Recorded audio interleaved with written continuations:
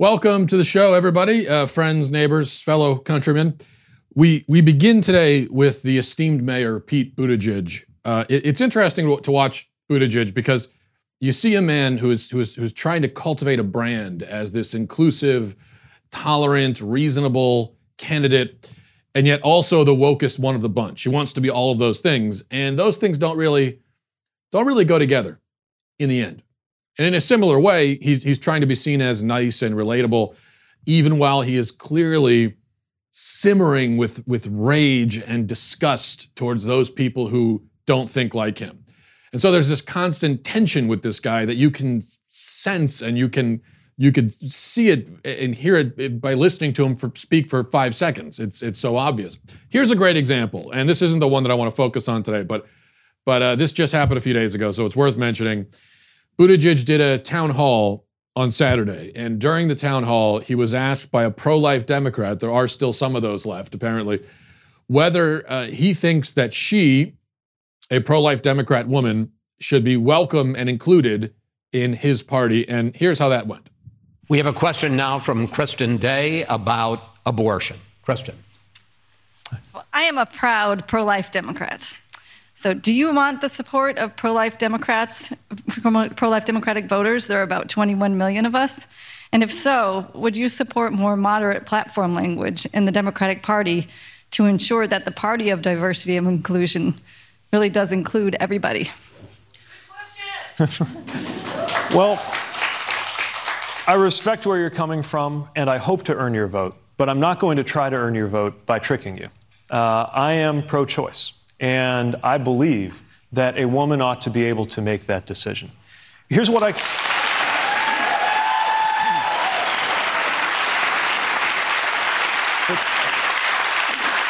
but I know that the difference of opinion that you and I have is one that we have come by honestly. And the best that I can offer, and it may win your vote, and if not, I understand. The best I can offer is that if we can't agree on where to draw the line, the next best thing we can do is agree on who should draw the line. And in my view, it's the woman who's faced with that decision in her own life. So you notice there, he never said, yes, of course you're welcome. And there was a follow-up too, where, because he dodged the question basically, and he was asked again directly, do you think the Democrat Party should add language to its platform saying that pro-life Democrats are welcome? And he refused to say that, yes, I think they should be welcome. Point being, no, you're not welcome. You are not welcome. That was his message. He, a man, to this pro-life woman said, you are not welcome. Which is true. Okay, it reveals something about himself, but it's also true that pro-life people absolutely are not welcome in the Democrat Party. So what I would say to that woman and to any other lingering pro-lifers in the Democrat Party, you are definitely unwelcome if you didn't get the hint yet. And you've been unwelcome in that party for decades now. So I would go and make other arrangements. I'm not saying go become a Republican. I don't care what you are. But the Democrat Party, it doesn't work with your pro-life ethics. So his message is, you're not welcome. But he said it with a smile on his face. And so it's okay, I guess. Now, this dynamic of Buttigieg being angry and spiteful and exclusionary, even while trying to cultivate the opposite kind of brand and image, is even more apparent on issues of race. And so I want to talk about that. There's he did something. He sent out a memo that is it's quite easily one of the most racist things we've seen an American politician do in many years. And I'm not exaggerating. We're going to talk about that in just a second. But first, a word from Ancestry.com. There are many paths to finding your family story, whichever way you choose, tracing your family generation back with a family tree or uncovering your ethnicity with Ancestry DNA. It's easy to get started with Ancestry. An Ancestry DNA test tells you where your ancestors are from, and Ancestry's billions of records and millions of family trees let you discover their personal stories. You could find an infamous relative, if you don't have enough of those already currently living, or perhaps a photo of your great-grandma as a little girl. Whatever you find, it's sure to change the whole way you look at your family history and the way that you look at yourself, because you're learning something not just about your family, but by learning something about your family, you're learning something about yourself. Ancestry DNA can reveal ethnic origins and provide historical details that bring unique family stories to life. Ancestry DNA doesn't just tell you which countries you're from, but can also pinpoint the specific regions within them, giving you insightful geographic details about your origin. So it really gets into the nitty-gritty. It goes into great detail. This is not just broad strokes. You're going to learn very specific information. I've done this myself, and first I have to tell you, it's really easy and very simple to do, quicker than I expected. Not knowing anything about it, I thought it'd be a longer, sort of more drawn-out process. But sending in the test, very easy. Get it back much quicker than you think. And I've been stunned, frankly, to see my own past, my own history, my life come to life. And for me, I've very much had this feeling of gratitude, seeing all that had to happen before me. When you think about how incredibly improbable it is that you exist, because all of these many couplings had to happen in order for you, as you are, to come into existence. And so that's one thing that Ancestry lays out for you, and I just find it pretty remarkable and worthwhile. Start exploring your family story today. Head to my URL at ancestry.com/Matt. That's ancestry.com/Matt to get your Ancestry DNA kit and start your free trial. That's ancestry.com/Matt, ancestry.com/Matt. 2 T's, by the way, M-A-T-T. Okay, now back to the spiteful and exclusionary Mayor Pete. Case in point, the Buttigieg campaign sent around a survey to their staff a few days ago. And Reed Epstein, reporter for the New York Times, has more information about this survey. So I want you to take a look at this. Here's the screenshot of his tweet about it. Epstein reports, Buttigieg staffers circulated a survey of microaggressions on the campaign. Please only fill out this survey if you identify as a person of color, it reads. Answers, quote, will be used to inform our white colleagues about privilege and microaggressions. And then you can see the actual survey there. Not sure if it's too small to read. It says, yes, please only fill out the survey if you identify as a person of color, so on and so forth. And then it says, in the workplace, have you ever experienced the following from a white colleague? Been interrupted / talked over, left off a relevant email chain, not invited to a meeting directly related to your job, idea was ignored / dismissed without explanation, someone else taking credit for your idea or insight, even accidentally, been called the name of a different staff member of color, all of the above, or other. So you can fill in your complaints if they weren't included on the checklist. And then there's a next part where it's sort of more essay type questions where you can elaborate. It says, what does good allyship look like to you? What does good allyship feel like? What does bad allyship look like to you? What does bad allyship feel like? What does allyship in the workplace look like to you? What does it feel like? This is starting to feel a little bit redundant. Think of a moment or moments during which you experienced microaggressions. Without naming names of the people, can you name the microaggression? Describe those moments.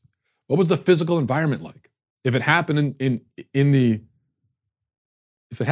ether, for example, in Slack, email, or text, identify that. Were there witnesses to it? And if so, do you think they recognized it?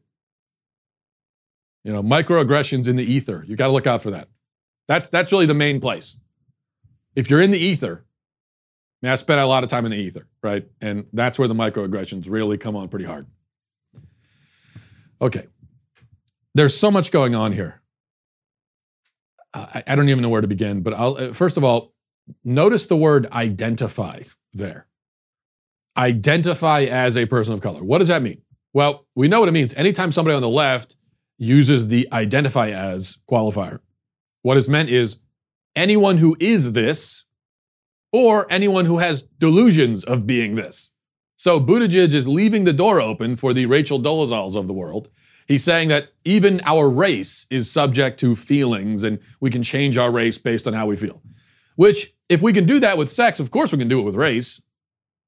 Making race fluid and subjective is much less extreme than making sex fluid and subjective.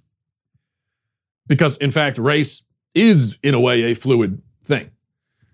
Now, it's not so fluid that you can decide 32 years into your life that you want to be a different race. It's not that fluid, but there is an actual spectrum of race and ethnicity, whereas there isn't one with sex. So if you're going to do it with sex, then of course you can do it with race. And it's not a surprise then that the left is doing this, but I do want to point out that they are doing it. They are now officially making even race and identify as sort of thing. And then also just the phrase person of color, I have to say, and I know that Buttigieg didn't invent this phrase himself. He's dutifully using the phrase because it is the politically correct phrase of the moment. It'll change, 5 years from now or 2 years from now or 6 months from now, it'll be a different phrase. And all of a sudden, if you use that phrase, you're a racist. But right now, this is the phrase to use. But it's sort of a nonsensical phrase because it includes everybody. Person of color. Caucasians, contrary to popular belief, we are not colorless, translucent monstrosities. Okay, I know that I personally, as a white person of Irish ancestry, I may get close to that, but I'm not actually that. We do have color on our skins. And it's not even like we have less color. That doesn't make any sense. It's not less color. It's not even a different color. It's just a different shade of brown. That's what we all are. We're all different shades of brown. So once again, the politically correct term actually causes more division and more segregation, which in fact is what it's intended to do. Because it sets up this dichotomy of people with color and people without color, even though that category doesn't exist. Imagine what you would think, okay? What would you picture if you were a space alien in another galaxy and you were eavesdropping on our radio transmissions and you kept hearing about people of color who exist on Earth as opposed to other Earthlings who apparently have no color? So you would imagine that there must be on Earth this group of Earthlings who are like ghostly apparitions wandering the countryside, no color, like walking jellyfish, almost entirely see-through. That's what you would imagine. That's the image you would have in your head. Anyway, then you get to the actual survey. A survey about how his staff feels, a survey about their fragile emotional states. But he clarifies at the outset, if you're white, I don't give a damn. I don't want to hear about it. I don't care about your experiences. How is this not racist as hell? I mean, how is it even legal? Forget about ethical. How is it, given all the laws governing these sorts of things, is it actually legal for an employer to send out a survey asking his employees, have you ever had problems with people of this particular race? Think about that for a second. Just think about what's going on here. This is what he asked. He starts out, if you're this race, I don't want to hear from you. Shut up. Okay, people of the other race over here, have you had any trouble with these folks? With these people? How is that? Again, is it even legal to do that? It feels like it's probably not. Imagine this survey, but with black colleague instead of white. Imagine a survey that begins with, this is a survey for white people. If you're black, please, we don't want you to fill it out. And then it begins with, to any white people, have you had any problems with your black colleagues? Here's a list of problems you might have had with them. Imagine a survey like that. Imagine the reaction. It's literally unimaginable because it would never happen. But think about it just for a second. Think about the reaction in our culture to something like that.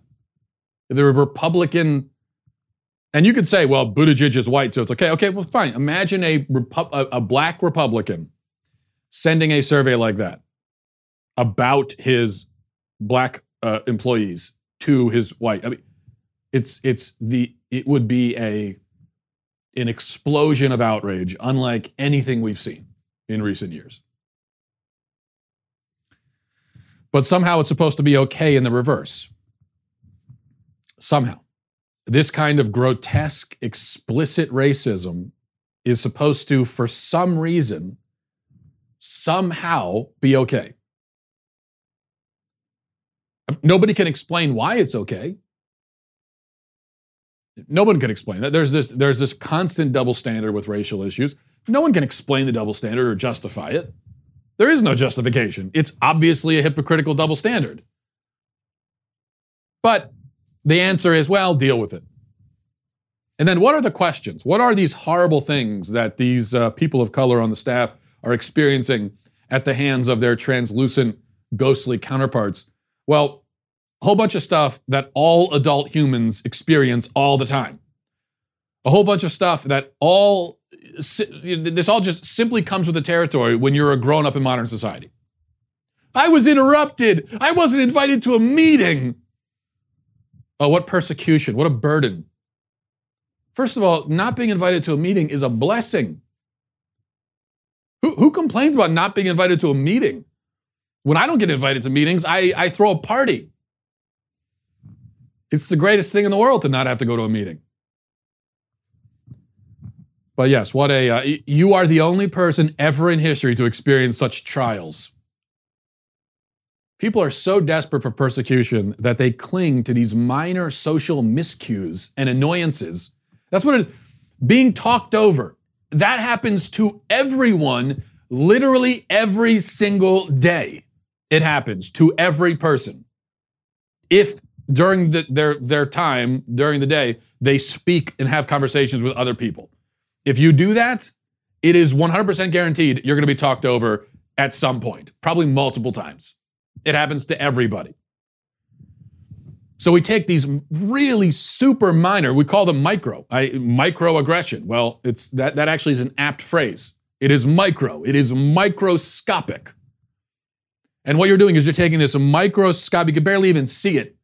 You're taking with tweezers out of a petri dish, this microscopic, little, tiny, small social annoyance, and you're lifting it up and saying, look what happened to me. But what we do is we take these things, turn them into a race thing or a gender thing. Feminists complain about this too. Oh, I'm talked over in meetings. Meanwhile, it happens to everyone. So, okay, if you're talked over or not invited to a meeting, and then you say, oh, it's racism, or oh, it's sexism. Well, what about when it happens to a white man? How do you explain that? You're not going to call it racism or sexism. So in that case, it's just stuff. In that case, you're going to say, well, it just happens. So why couldn't it just happen over here? Every time it happens here, it's racism or sexism. But when it happens here, every single time, it's innocuous? Does that actually make sense logically? No. By the way, before we move on and stop picking on Buttigieg, speaking before about the person of color phrase, I should mention that Buttigieg did think of an even more bizarre variation of person of color. And anyway, I'd have to play this for you. Listen to this. Mayor Buttigieg, just to follow up on that, it seems like some of the concerns within your staff have to do with how they are personally affected by your inability to make movement with voters of color and some of the controversies that have popped up over the last several months. What have you done personally to address some of those concerns from your own staff who have to answer to their friends and their families about why they support you for president? First of all, I just want to say I'm so thankful to staff of color who bring so much to this campaign. Surrogates, staff, and supporters who put a lot on the line in their own lives when they decide that they're part of this effort. And I think we're part of it because we share the same values and because we share the same goal of what we want to do in this campaign and for the presidency. And I want everyone on our team to know that I'm proud of them, that I'm thankful for them, and that I support them. Staff of color. Staff of color. That sounds like something a flamboyant wizard might wield against his adversaries. The staff of color. Now, do you think staff of color? But do you think any of this, all this stuff that Buttigieg is doing, using phrases like staff of color and sending out these racist memos, dividing his own staff down according to their race. You think any of this is succeeding in doing what it's supposed to do, which is impress the radical left? That's what he's trying to do, obviously. He's trying to impress them. And you think any of it is succeeding? You think the left, you think the radical left, they're seeing all this and they're going, wow, gee, this fella gets it. He's not like those other white folks. You think that's happening? No, it's not. It's not happening. The reaction generally from the left to all of this has been, not good enough, not enough. Or I've seen some of them saying this is actually insulting and demeaning, which it is, in fact. Because not only, with a memo like this, not only is it racist to the white people, but it's patronizing and paternalistic to the, quote, people of color, or the staff of color. But, so it's not even succeeding. And this is the same theme we always go back to, where you've got people embarrassing themselves, humiliating themselves, groveling, saying all these things they don't believe. You think Pete Buttigieg actually cares about microaggressions, or you think that's a phrase he would ever really, sincerely, authentically use on his own? No, of course not. There are about 15 people in the whole country who really think that microaggressions exist. And all 15 of them have blue hair and they're college sophomores, okay? Everybody else, no one else actually, with so many things on the left that they get away with, it's almost nobody really believes it. Another, of course, big example with the gender stuff. How many people really, actually, honestly believe that the, muscle-bound male running in the girls' track team is really a girl in some mysterious, mystical way? How many people really believe that? Really, in their heart of hearts, believe it? I think, again, it's the 15 blue-haired college sophomores and no one else. But they get away with it because we're all expected to go along with things that we don't believe. And Pete Buttigieg is more than happy to do that because he is a coward. All right, let's go to, before we move on, I want to check in with our friends over at Ring. There's nothing more important in your home than feeling safe. That's really one of the primary, the main point of having a home actually is to be safe and to be sheltered. And that's why you have the home. And so to be in your home and not feel safe, I think can be a real emotional burden. And that's why Ring is so important. Ring's mission is to make neighborhoods safer. You might already know about their smart video doorbells and cameras that protect millions of people everywhere. Ring helps you stay connected to your home anywhere in the world. So if there's a package delivery or surprise visitor, you're going to get an alert. You'll be able to see it. You could be 2,000 miles away and you're going to know that there's somebody at your house. And that's thanks to the HD video and two-way audio features on the Ring device, which, yes, also, not only can you see that they're there, but you can speak to them as well. And there's a lot that comes with that. Convenience is a big thing. But and it's not all about safety, of course. It's also just sometimes you can't get to the door. You could talk to the person who's at the door, and it's a convenience thing. But then it's peace of mind as well. And for me, we have Ring. We've got multiple Ring devices in our home. And so it's just a peace of mind knowing that I can keep an eye on things and that I have that sort of control over my own house. As a subscriber, you have a special offer on a Ring welcome kit available right now at ring.com/Walsh. The kit includes a video doorbell and a Chime Pro, which is just what you need to start building a ring of security around your home today. Go to ring.com/Walsh. That's ring.com/Walsh. Okay, so I finally have a chance to talk about this. I've been meaning to talk about it for a few days now. Paula White, prosperity gospel televangelist, theological scam artist, also spiritual advisor to the president, unfortunately, was recently doing some preaching and had some interesting things to say, including appearing to pray for miscarriages, although she says it was taken out of context. But let's play the clip first, and then we'll talk about her context for this. Hey, pray. We interrupt that which has been deployed to hurt the church in this season, that which has been deployed to hurt this nation in the name of Jesus. Forgive us for our sins. Come on, I need you guys to pray. We cancel every surprise from the witchcraft and the marine kingdom. Any hex, any spell, any witchcraft, any spirit of control, any Jezebel, anything that the enemy desires through spells, through witchcraft, through any way that is manipulation, demonic manipulation, we curse that. We break it according to the word of God. In the name of Jesus, we come against the marine kingdom. We come against the animal kingdom. The woman that rides upon the waters, we break the power in the name of Jesus. And we declare that any strange winds that have been sent to hurt the church, sent against this nation, sent against our president, sent against myself, sent against others, we break it by the superior blood of Jesus right now. In the name of Jesus, we arrest every infirmity, affliction, fatigue, weariness, weakness, fear, sickness, any self-righteousness, any self-serving action, God. Let pride fall. Let pride fall. Let pride fall. Let pride fall. In the name of Jesus, we command all satanic pregnancies to miscarry right now. We declare that anything that's been conceived in satanic wombs, that it'll miscarry. It will not be able to carry forth any plan of destruction, any plan of harm.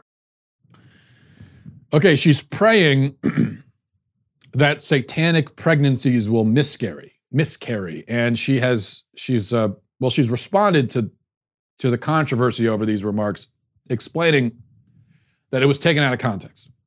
She wasn't talking about physical pregnancy, she says. She meant spiritual pregnancy. And as in, I guess, anyone who's pregnant with an evil plot, that the evil plot will miscarry. This is what she says, quoting her. This is how she contextualized it. She said, anything that has been conceived by demonic plans for it to be canceled and not prevail in your life. That is, any plans to hurt people. All right, so the satanic pregnancy, so Satan is pregnant with plans to harm you, and she's praying for a miscarriage of those dastardly plans. Listen, here's the thing. I believe her, actually. I believe her explanation. I 100% believe it. It doesn't make sense. It's the dumbest, clumsiest, crassest metaphor I've ever heard in my life. I mean, literally any other imagery, any other words would have been better to get her point across. She chose the worst possible way to phrase it, and a way that, even as metaphor, is insensitive to women who've had miscarriages. Why evoke that imagery at all? Why evoke miscarriage as a positive thing that you pray for? Why do that? There's no reason to do it. But I do believe that is what she meant, because it makes even less sense literally. It makes no sense either way, but it makes slightly more nonsensical in a literal way. So fine, she meant, whatever. I'll buy her excuse. That was metaphor. Of course, she said she has said a lot of things that are not metaphor, like, for example, this. Wherever I go, God rules. When I walk on White House grounds, God walks on White House grounds. I had every right and authority to declare the White House as holy ground because I was standing there, and where I stand is holy. Where she walks is holy. Where she walks, she herself has the power in herself to sanctify any place that she walks. But, of course, we could spend all day going through Paula White's various heresies and blasphemies and the like. The point is that this person is such a blatant huckster, so explicitly in it for her own fame and wealth and gain, so damaging to Christianity in so many ways, that she shouldn't have a following at all. We shouldn't be talking about her satanic pregnancy concept at all, because she shouldn't have any congregation to say that stuff in front of. I think what Christians have to think about and understand is that when we follow and listen to and give credibility to and money and a platform to people like this, it's not only ourselves and our own souls that we're harming. We also damage the church as a whole, Christendom as a whole, by elevating these people into visible positions who are so obviously corrupt, so absurdly obvious in their grift. And people who are not Christian, they look at someone like Paula White and they say, well, yeah, see, this is what I'm talking about. This is Christianity. This is why I'm not Christian. Here's something we should think about. I think every Christian should think about this. And it's a difficult thing to think about. It's a difficult thing to try to, it's a difficult perspective to adopt. But we should think, okay, what if I wasn't Christian? What if I wasn't Christian? What if I wasn't raised in the faith? And now I'm looking as an outside observer. I'm looking out at the scene. I'm surveying modern Christianity. I have no bias in favor of it because I wasn't raised with it. And let's say that I don't have any bias against it particularly either. Let's just say I was raised kind of neutral on the subject of Christianity, which a lot of people are. I'm coming at it from that perspective with that mentality. And I'm looking at modern Christianity in America. What would I think? What would I think? What would you think? Would I look at this landscape replete with televangelist con artists and hacks and charlatans and unthinking sheep who follow these clowns around? I'm sorry, these frankly idiots that you see in the audience of these people clapping and applauding? Would I look at that and think, wow, these Christians really seem to be onto something? I've got to pay closer attention to what they're saying. Would you think that? Would you? I wouldn't. I can tell you right now, I wouldn't. I wouldn't look at modern Christianity, American Christianity, from the outside and think to myself, this seems like a system of thought, a belief system that holds within it the very keys to the meaning and purpose of life and of the cosmos. I don't think I'd think that from that perspective. And we could say all we want, no, but you can't, that's not fair. You can't judge us by Paula White. All right, fine. I mean, we could say that. But the problem is there's a lot of Paula Whites out there. Maybe they're not all as bad as her, but there's a lot of them. And that's a problem. And it's a problem we need to be very much conscious of. I mean, it's easy for us to do this with other religions. I mean, we look at Islam, for example, and we see how there is obviously a huge problem with people committing heinously violent acts in the name of Islam. And then we hear Muslims say, well, but you can't judge it based on that. That's not, and yeah, they're in a better position to talk about what Islam actually teaches than we are. We're not experts on the subject. I'm certainly not. But even so, from the outside, we listen to that excuse, even if it's true. But we listen to it and we say, yeah, I don't know. Well, what do people say? What do they think with the Paula Whites of the world? By the way, going back to that Paula White clip again, I just want to rewind the tape. We don't have to actually play it again, but because we've addressed the miscarriage part. I didn't want to completely skip over the other thing she said. She mentioned twice the marine kingdom, the evil spirits of the marine kingdom. She's praying that we come against the marine kingdom. I heard this, and I didn't pick up on it the first time that I listened to the clip. I listened back to it, and I thought, wait, what? Marine? What is she talking about? And I've been a Christian for 33 years. I've been to hundreds of churches in my day. I've never heard that before. I've never heard anyone praying against the marine kingdom. And so I looked it up to see, what is this? And apparently this is a thing among some Christians. No, it's not a thing in any of the churches I've ever been to, thank goodness, but it is actually a thing. There are some who believe in an actual aquatic kingdom of monsters and demons who live in the sea. I read somewhere, I forget where I read this, but I was reading somewhere online, some website about this, and apparently this includes mermaids. There are satanic mermaids who are part of this belief that some people believe. That, like, I mean, if you go into the ocean, there's an actual underwater, like Atlantis kind of demonic community living there. And this, but again, this is the kind of thing, it's so embarrassing. And, you know, this is not a widespread belief, thankfully. Actually, I don't know how widespread it is. I never even heard of it before. But it's so stupid and embarrassing that it does great damage to the credibility of the Christian faith. Okay.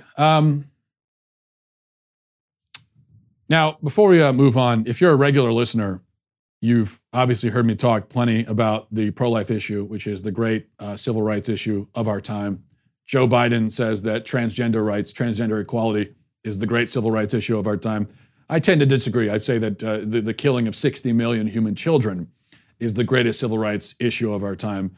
And there have been few civil rights issues in the history of the human race that have been as serious as this when you consider the death toll of 60 million. But what we know is that while this is happening, and we as pro-lifers are doing everything we can, hopefully, to oppose it and fight against it and to protect these unborn children, these victims, we know that the left is going further and further off the cliff, getting more extreme and more radical. And while they do that, they're also working to shut down the opposition. And we've had that happen to us. When Ben Shapiro spoke at the March for Life last year, there were, our advertisers being targeted by left-wing media watchdogs and pitchfork mobs, and we lost a lot of revenue on top of that. It's not the first time that happened either. We're also not the first targets or the only targets at all of the left and of the pro-abortion left especially. Live Action is one of the biggest voices in the pro-life movement. They've fallen victim to this as well. They've had their advertising efforts restricted or shut down completely on some platforms. They've been kicked off of some platforms completely. And that is why it's so important. That's why we're so grateful to have you supporting us and keeping our cameras on and our microphones turned up, even when the left puts pressure on our sponsors, even when they try to shut us down. That's why from now until January 31st, a portion of any DailyWire.com membership will be donated to Live Action with promo code Live Action to support awareness and education around the world on this issue. So join Live Action and make your pro-life voice heard today. All right, so I thought this was powerful. I think I was going to read some emails, but I think instead I wanted to talk about this, so we'll do this instead of emails today. But you can email the show, mattwalshshow@gmail.com. I thought this was powerful. Me, along with every other person with a pulse who saw it, and if you haven't seen it, I think you should, a segment on ESPN. This is Elle Duncan reacting to Kobe Bryant's death by sharing a brief story. And it's a story that I think is worth hearing. Listen to this. I met Kobe one time backstage at an event for ESPN in New York. And I saw him and I thought, oh my gosh, that's Kobe. I got to get a picture for the gram. That's the picture. I didn't get it for a few minutes because as I approached him, he immediately commented on my rather large 8-month pregnant belly. How are you? How close are you? What are you having? A girl, I said, and then he high-fived me. Girls are the best. I asked him for advice on raising girls, seeing as though he quite famously had 3 at the time. And he said, just be grateful that you've been given that gift because girls are amazing. His 3rd daughter, Bianca, was about 1.5 years old at the time. So I asked if he wanted more children. And he said that his wife, Vanessa, really wanted to try again for a boy, but was sort of jokingly concerned that it would be another girl. And I was like, 4 girls, are you joking? Like, what would you think? How would you feel? And without hesitation, he said, I would have 5 more girls if I could. I'm a girl dad. When it came to sports, he said that his oldest daughter was an accomplished volleyball player and that the youngest was a toddler, so TBD. But that middle one, he said, that middle one was a monster. She's a beast. She's better than I was at her age. She's got it. That middle one, of course, was Gigi. When I reflect on this tragedy and that half an hour that I spent with Kobe Bryant 2 years ago, I suppose that the only small source of comfort for me is knowing that he died doing what he loved the most, being a dad, being a girl dad. Now, this sparked a girl dad hashtag girl dad on social media, with men talking about their experiences of being fathers of girls.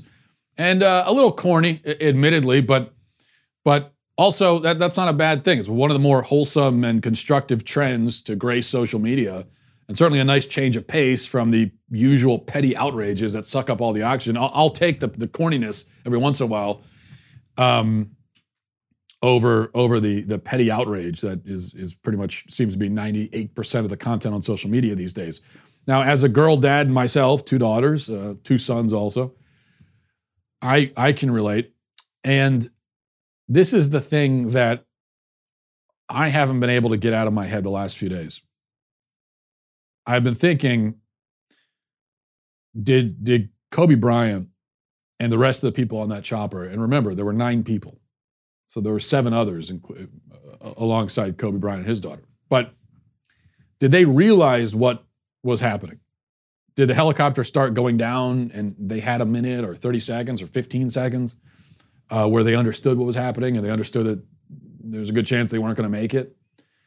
It sounds like the thing maybe just crashed right into the side of a mountain because of the fog, and they couldn't see it. They didn't see the mountain. They crashed into it. I don't know if that's what happened exactly. It sounds like that may have been what happened. And in that case, probably there was no warning, no moment of realization before the end. It just happened. So I don't know. But whether it happened that way or not, I still can't get out of my head the image of a man sitting there with his daughter, knowing what's going to happen and knowing that he can't protect her. Because as girl dads and boy dads and as dads in general, the thing we want most is to protect our children. That is our number one goal with respect to our kids, is to protect them. Not just physically, but emotionally, psychologically, spiritually, to create security and give them a secure environment and to protect them and to get them into adulthood safely, intact in every sense of the word. So the thought of a man staring at his little girl, looking her in the eyes, knowing that he can't protect her, knowing that pain and death are coming and he can't stop it, that really gets me. And it's something that I think about. I mean, I think about this, it's morbid. I tend to be kind of morbid. Maybe you've noticed. So it's one of the reasons why my mind went here, is because I've thought about this. I've flown with my kids several times, as a lot of people have, and I think about this every time I'm on a plane with them. Plane starts going down. What would I say to my kids? But then I think, as I was thinking about that, I realized that all of us, all dads, all moms too, we're all in that situation all the time in a way. And this is why there's always this undercurrent of sadness. And it's hard to put your finger on, it's hard to understand as a parent, but I've talked to a lot of parents that have experienced the same thing and know what I'm talking about, that even in your happiest moments as a parent, and in some ways, especially in the happiest moments, there's the happiness and the joy, but underneath that, there's this bittersweetness, this sadness and this sort of longing that lies there barely beneath the surface all the time. And it's hard to know exactly why it's there, but I think this is it, because we want nothing more than to protect our children, and we would die to protect them. We would do anything for them. Yet we know that our efforts will prove futile eventually. Hopefully not in this tragic, dramatic, sudden way like it did, sadly, for Kobe Bryant and his daughter, but maybe it will. I mean, that could happen to any one of us at any time, something like that, sudden tragedy. But however it happens, we know eventually pain and suffering will come for our children no matter what. This is guaranteed, and we won't be able to stop it. So you look at your child now, if you have young children especially, you look at your children, young and innocent, they haven't suffered yet in life at all. You know, their worst suffering is when they want a snack and you won't give it to them or something. And you think eventually they're going to suffer one way or another. Not now, we hope, not soon, but Everyone dies. Everyone suffers. Everyone experiences despair and heartbreak and misery. Everybody does. No exceptions. It's the lot that we have all, it's all for all of us, it is our lot in life, and for our kids as well. One day, tomorrow, maybe many tomorrows from now, it will happen. And that reality, that helplessness is, I think, a source of great pain for parents. We don't dwell on it. We try not to, but it's always there. And that's where parenthood's bittersweet flavor, I think, comes from. So I think about Kobe Bryant on the helicopter with his daughter. Maybe he had a warning, maybe he didn't. But either way, in microcosm, he was in the same situation we're all in. And not to resort to cliches, but sometimes when talking about these sort of things, it's impossible not to resort to cliches because there's a reason why they're cliche. There's truth to it. So the cliche here is that, as parents, we have to cherish all the more the moments that we have with our kids now, give them all the love now, all the protection, all the security we can, knowing that it won't last forever. There's a real finitude to it, which is another thing we don't like to think about and don't like to dwell on or obsess over, and we shouldn't. But we shouldn't forget it either, I think. So that's what I was thinking about, wanted to share. On that note, a little bit of a sad note, but I think we will wrap it up for the day. Thanks for watching and listening. Thank you for subscribing. If you don't, please subscribe as well. And I'll talk to you tomorrow. Godspeed.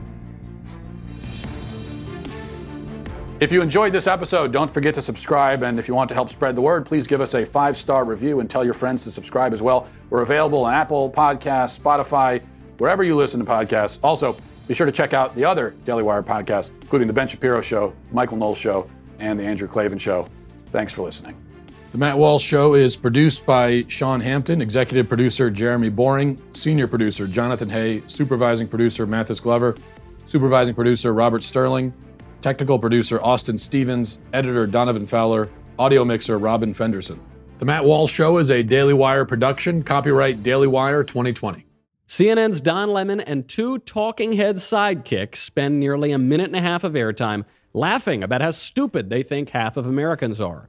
We examine why leftists love humanity, but always seem to hate actual humans. Then liberal Democrat Alan Dershowitz demolishes House Democrats' impeachment case in a little under 3 minutes. Liz Warren throws a Hail Mary, Hillary threatens to run again, and Drag Queen Story Hour is coming to a public school near you. Check it out on The Michael Knowles Show.